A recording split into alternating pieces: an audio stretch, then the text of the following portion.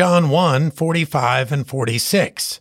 Philip findeth Nathanael, and saith unto him, We have found him, of whom Moses in the law and the prophets did write, Jesus of Nazareth, the son of Joseph.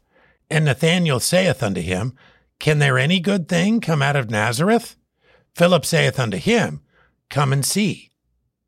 We know that many in Israel rejected Jesus, but in this chapter we observe those who committed to following him. They are convinced that he is the one spoken about in the Old Testament, the one who would bring light and salvation to the ends of the earth. But there was much from a human perspective that was confusing about his coming. Can there any good thing come out of Nazareth? This part of Galilee was looked upon rather negatively by its neighbors in Israel. Kings did not arise from such a place. Why then would the King of Kings? His growing up there was, to the casual observer, a mark against him. But he deserved more than a casual look. So Philip said, Come and see. And those who looked deeper would find him Lord. John 1:45 and 46.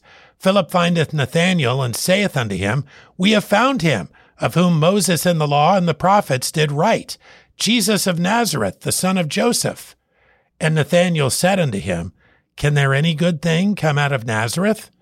Philip saith unto him, Come and see.